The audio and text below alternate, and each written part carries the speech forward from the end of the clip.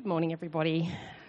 We actually do have a chunky section of the Bible to get through today, which is going to be in Ecclesiastes, but I'm going to start in Revelation with chapter 21, verse 1 to 4. Yep. Then I saw a new heaven and a new earth, for the first heaven and the first earth had passed away, and there was no longer any sea. I saw the holy city, the New Jerusalem, coming down out of heaven from God, prepared as a bride, beautifully dressed for her husband. And I heard in a loud voice from the throne saying, "Now the dwelling of God is with men, and he will live with them. They will be his people, and God himself will be with them and be their God. He will wipe every tear from their eyes. There will be no more death, or mourning, or crying, or pain, for the old order of things has passed away." And then moving to Ecclesiastes, and we're reading two passages. We're starting in chapter 7 and going from verse 13 to 22, and then we're going to skip forward into chapter 8. So starting chapter 7, verse 13. "Consider what God has done. Who can straighten what he has made crooked? When times are good, be happy, but when times are bad, consider. God has made the one as well as the other. Therefore, a man cannot discover anything about his future. In this meaningless life of mine, I have seen both of these, a righteous man perishing in his righteousness, and a wicked man living long in his wickedness. Do not be over-righteous, neither be over-wise. Why destroy yourself? Do not be over-wicked, and do not be a fool. Why die before your time? It is good to grasp the one and not let go of the other. The man who fears God will avoid all extremes. Wisdom makes one wise man more powerful than 10 rulers in a city. There is not a righteous man on earth who does what is right and never sins. Do not pay attention to every word people say, or you may hear your servant cursing you. For you know in your heart that many times you yourself have cursed others." Skipping forward, chapter 8, starting at verse 11, and then we're going to go through to chapter 9, verse 12.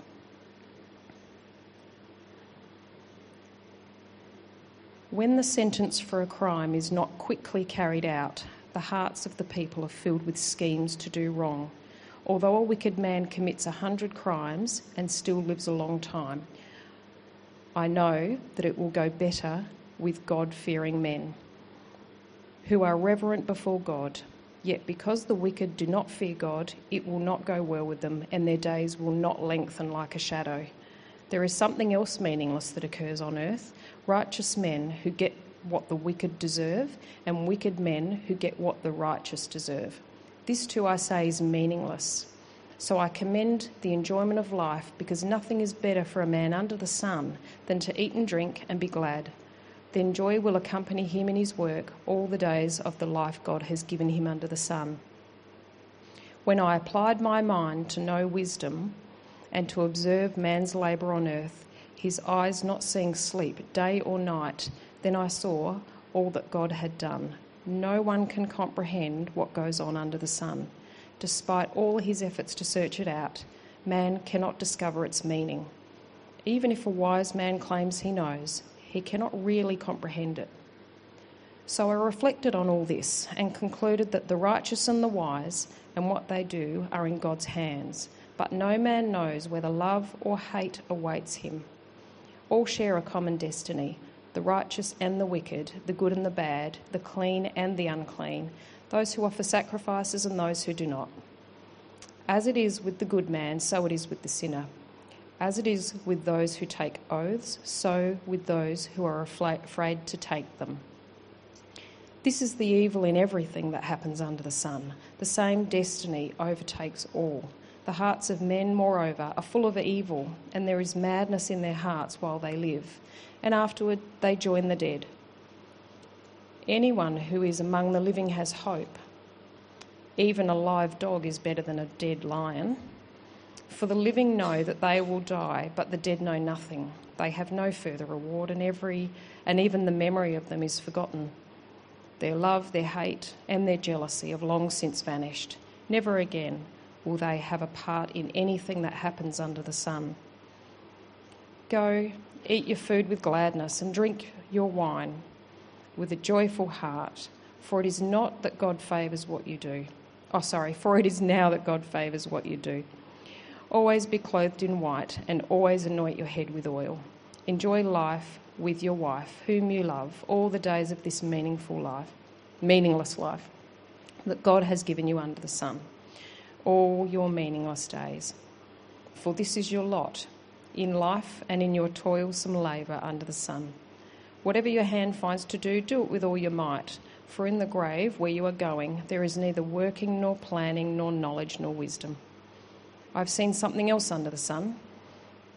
The race is not to the swift, or the battle to the strong, nor does food come to the wise, or wealth to the brilliant, or favour to the learned, but time and chance happen to them all. Moreover, no man knows when his hour will come. As fish are caught in a cruel net, or birds are taken in a snare, so men are trapped by evil times that fall unexpectedly upon them.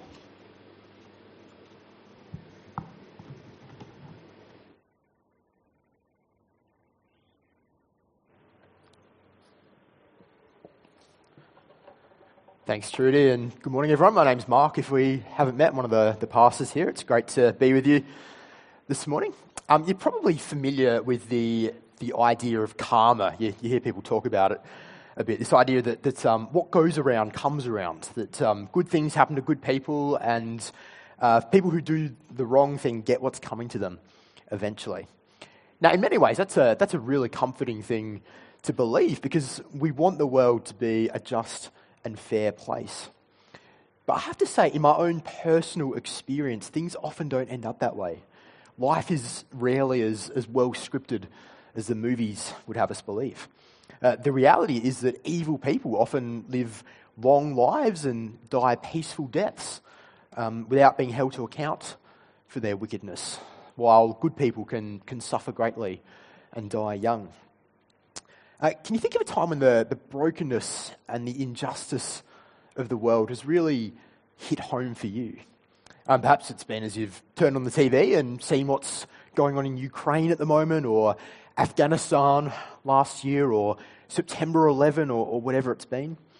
Perhaps it's hit home for you in a more personal way as well. It might be the loss of a loved one, or a medical diagnosis, or an unfair or abusive situation that you found yourself in. The fact is that we live in a broken world, a world that for all its beauty is badly broken. And that's been the observation of the author of Ecclesiastes right from the very beginning. He's told us in chapter 1, what is crooked cannot be straightened. What is lacking cannot be counted.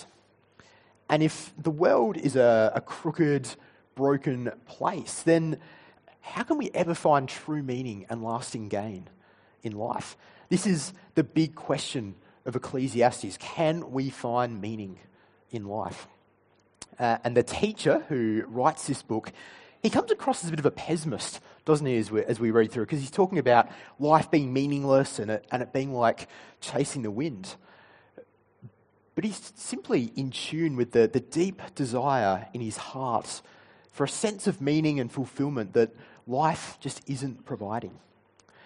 He's making all these observations about the brokenness of the world, and they're confronting observations, but they're honest. And even 3,000 years later, they ring true for us today. We have to face up to the brokenness of the world that we live in before we can understand the beauty of what God is going to bring about. And the first thing that stands out in these chapters is that the world is unjust. We read in chapter 7, the teacher tells us, "In this meaningless life of mine, I have seen both of these, the righteous perishing in their righteousness, and the wicked living long in their wickedness."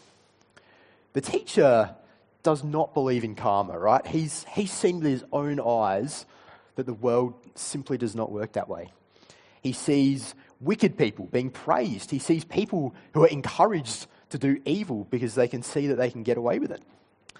And there is something else, he says, meaningless, that occurs on earth. The righteous who get what the wicked deserve, and the wicked who get what the righteous deserve.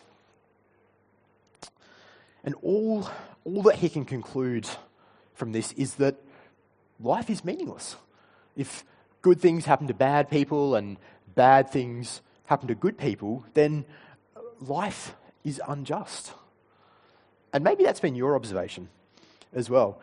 We want to see justice being done, but so often the world just doesn't seem to work that way. The world is unjust, and it's also unpredictable. The race is not to the swift or the battle to the strong, says the teacher, nor does food come to the wise, or wealth to the brilliant, or favour to the learned, but time and chance happen to them all. So not even the best plans or the best preparation can guarantee us success. Life is unpredictable. It's unstable. Which is why the teacher gives this really interesting advice. I don't know if you were confused as you read this. I certainly was when I read it the first time, wondering what he's talking about here, where he says, "Do not be over-righteous, neither be over-wise. Why destroy yourself? Do not be over-wicked, and do not be a fool. Why die before your time? It is good to grasp the one and not let go of the other." I think what he's saying here is that it's not good to be wicked or foolish, but at the same time, don't assume that being a good and wise person is going to guarantee you a prosperous, pain-free life. We've got to be realistic about what the world that we live in is like. There is one predictable thing in life, though, and that's the reality of death. And yet even death is cruelly unpredictable. No one knows when their hour will come, says the teacher. No one can delay the time of their death any more than they can stop the wind from blowing. All share a common destiny, the righteous and the wicked, the good and the bad. The same destiny overtakes each one of them. So as the teacher is searching for meaning and for satisfaction in life, once again, the reality of death gets in the way. How can life have any substantial meaning or purpose or satisfaction if death is one day going to end it once and for all? So the world is a broken place, the teacher is saying. It's unjust, it's unpredictable, and it's tainted by death. So pretty negative message so far, but he says we have hope even in a broken world. So right throughout Ecclesiastes, the teacher has been talking about life under the sun. That's the name that he gives to it. And what he's talking about there is a life that is based purely on what we can see, what we can touch, what we can observe with our own eyes and our own senses. So basically leaving God out of the picture. And he's asking, as he writes this book, does this worldview satisfy the desires within me? Does it help me to comprehend what I see around me in the world? So how does this view of life under the sun help us to understand a broken, unjust, unpredictable world where death is the only certainty? Well, it reminds us to enjoy life. This is what he tells us. He says, "I commend the enjoyment of life, because there is nothing better for a person under the sun than to eat and drink and be glad." And he puts it even more bluntly in the next chapter, in chapter 9. He says to us, "Eat your food, drink your wine, and enjoy your wife all the days of your meaningless, toilsome life. Enjoy it while you're alive, because you can't when you're dead." That's the kind of blunt message that we've come to expect throughout Ecclesiastes. And maybe you're here this morning and that is essentially your view of life. The world is a beautiful place, but it's a messed up place as well. We live, we die, and it's all over. Enjoy it while you can. What the teacher is trying to do here is to lay this worldview bare and to ask, does it honestly satisfy the longings and the desires within us? Is this really all there is to life? Don't you think there could be more? Would you want there to be more? See, the teacher thinks that there is more. And the moments of hope that we get in what is generally a pretty somber read in Ecclesiastes comes in those moments when he allows his gaze to go beyond the sun and when he brings God into the picture. And what we see is that even in the brokenness, God is still in control. Consider what God has done, the teacher says. Who can straighten what he has made crooked? So we're seeing that even the crookedness of life, even the brokenness of the world, falls under God's control. He's the one who has subjected the world to its broken state for now. But the teacher believes that a day is coming when things are going to be set right. This is what he says in chapter 8. Although a wicked person who commits 100 crimes may live a long life, I know that it will go better for those who fear God, who are reverent before him. Yet because the wicked do not fear God, it will not go well with them, and their days will not lengthen like a shadow. Justice will be done, he says. It's going to work out well for God's people. But there's another confronting observation that the teacher makes about the state of the world. The problem with the world, he says, is us. We are what's wrong with the world. He tells us there is no one on earth who is righteous, no one who does what is right and never sins. Now this is a dire assessment of the state of humanity, isn't it? But it's consistent with the rest of the Bible. And if we're being honest, it's consistent with the world around us as we observe what goes on. And if we're being really brutally honest, it lines up with what we know is true about ourselves as well. We all know the worst things about ourselves. I mean, if you have this sort of scary image in your head, just imagine if a movie was being played in the front of the church, a movie of your life, everything you've thought, said, done, laid bare before everyone. It's a terrifying thought to have. And when we visualize that, we get a true sense of our own brokenness as well, because all of us at a heart level have wandered away from the God who created us to love him. We read in Ecclesiastes, God created mankind upright, but they've gone in search of many schemes. And this is what the Bible calls sin. It's a relational issue. It's choosing to reject God's perfect ways that he's created us for and to do things my way instead. And because of sin, our relationships with each other, with the world around us, and most importantly, our relationship with God are broken.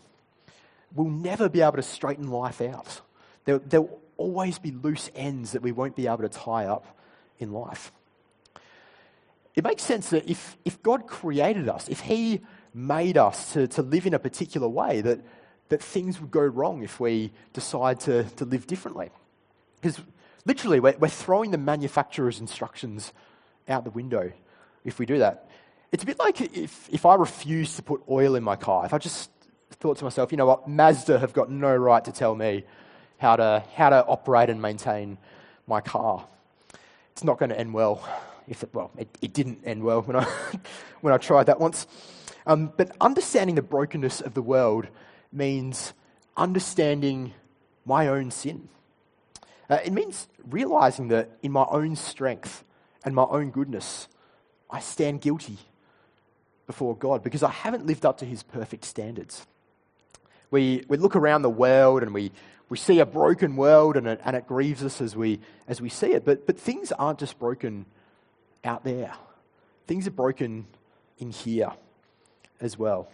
The Bible shows us that all sin is serious. All sin separates us from God. Even if my sin doesn't seem as bad as the next person's sin. So even as we shake our heads at the brokenness of the world around us, as we wonder how other people can live the way that they live, we know that we're not perfect ourselves. Now, this idea of sin isn't flattering to us, is it? It doesn't pump up our self-esteem. In fact, let's be honest, it's offensive because sin is basically telling us that we're not good enough. Nobody loves the thought that they're a sinner. Nobody loves the thought that they're not good enough. I know I don't. And yet, what the Bible tells us about sin explains the world's brokenness in a way that the under-the-sun language of Ecclesiastes just can't. See, everyone, regardless of what your worldview is, everyone knows that the world is a broken, unjust, unpredictable place. We watch the news. We deal with difficult people. We experience grief and heartache in our own lives. We all know this. The Bible gives us the reason why. But more than that, it gives us hope beyond this brokenness as well. It gives us the promise that justice is going to be done. Evil will be punished. But if no person is truly good and all evil is going to be punished, then we have to ask ourselves, is this really good news? Because justice is great when it's happening to Hitler, it's great when it's happening to the kid who bullied me in high school, it's great when it's happening to the speeding driver who drives past me and gets a speeding ticket. But it's not so great when I'm in the firing line. What the teacher didn't realise when he wrote this book was that hundreds of years later, God was going to give the ultimate demonstration both of his justice, but also of his great love. And he was going to do that by sending his own son, Jesus, to die on the cross, to bear the punishment for our sin so that we don't have to. So that I can be right with God, not because I've earned it by being a good person, because the Bible is clear that I could never do that, but because Jesus has earned on my behalf what I never could. See, on the cross, Jesus is saying to you, I know the worst things about you. I know the things you've thought, you've said, you've done, that you're utterly ashamed of, the things that you don't want anyone else to know. I know those things, but I still love you enough to die for you. And there's nothing you've done, no part of you too broken that Jesus' blood isn't enough to cover. All evil is going to be punished with perfect justice. And if we've trusted in Jesus, then the judgment that we deserve is not going to fall on our head because it's already been taken by Jesus on the cross. Which means that we have the joy and the privilege of sharing in this new heaven and new earth that we read about in our Revelation reading, where there will be no more tears, there will be no more death, no more mourning, no more crying, no more pain. The old order of things has passed away. And what a wonderful hope that is to look forward to in a broken world. A day when everything sad is going to become untrue. It's all about perspective. See, when we look at life under the sun, we see a broken world. A world of great beauty, no doubt. A world where humans are at times kind, caring and selfless in many ways. And yet the brokenness is undeniable. The world is unjust, it's unpredictable, and it's tainted by death. When we look beyond the sun and when we bring God into the picture, things seem worse at first because we see that our sin is the root cause of the world's brokenness. But God has provided the perfect solution to sin. He's made a way for justice to be done and for sinful people to be saved, so that we can look forward to a day when the pain and the brokenness is no more, as difficult as that might be to imagine right now. It's a beautiful hope that we have in Jesus. But how does it help us right now? How does it help us deal with justice and how does it help us to think about evil and injustice in the world right now? How does it help us to live in an unjust world? Well, I want to give 4 quick thoughts on that to finish this morning. Firstly, we should long for justice. We should long for that day when God will set things right, when pain will be no more.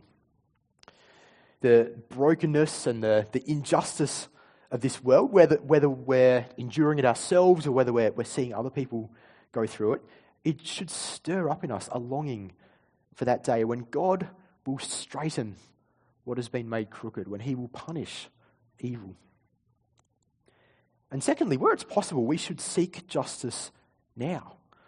Justice is something that God delights in. And knowing that he's going to set things right one day doesn't mean that we shouldn't pursue justice before then.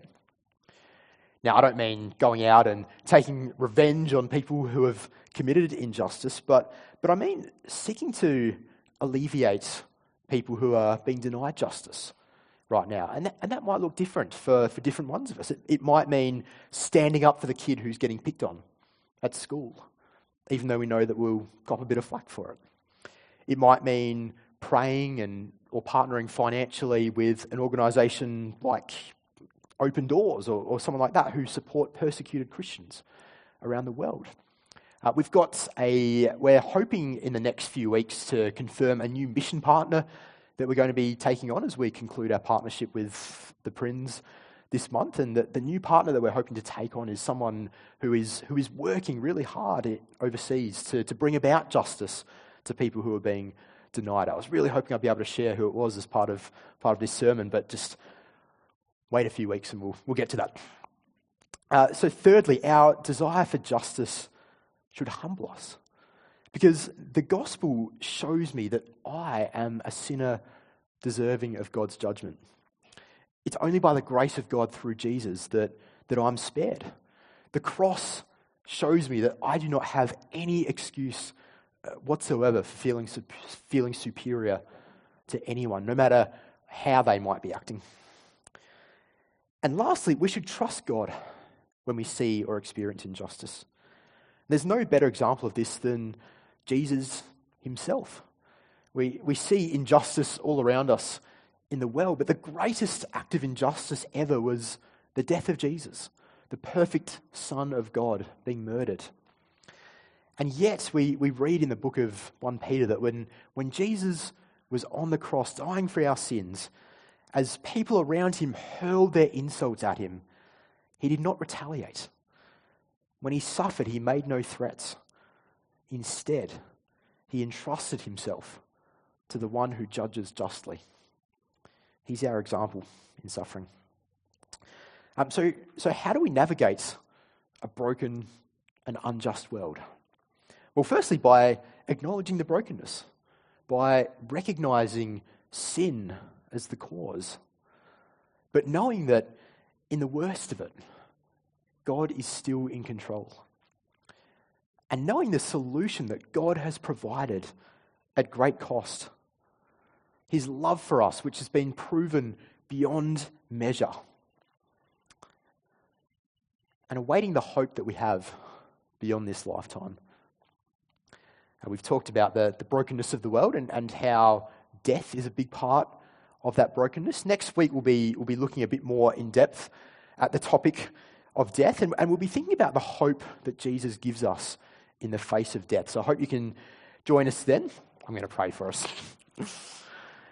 Our sovereign and caring God, we look around us, just like the writer of Ecclesiastes did, and we see a broken world. We feel the brokenness in our lives, and we know that you care deeply for us as you see your creation struggling and as you see us suffering. And we praise you that in Jesus you are bringing about a day when there will be no more pain or suffering. And we pray that you would help us to keep our eyes fixed on that coming day and trust you every step of the way. In Jesus' name, amen.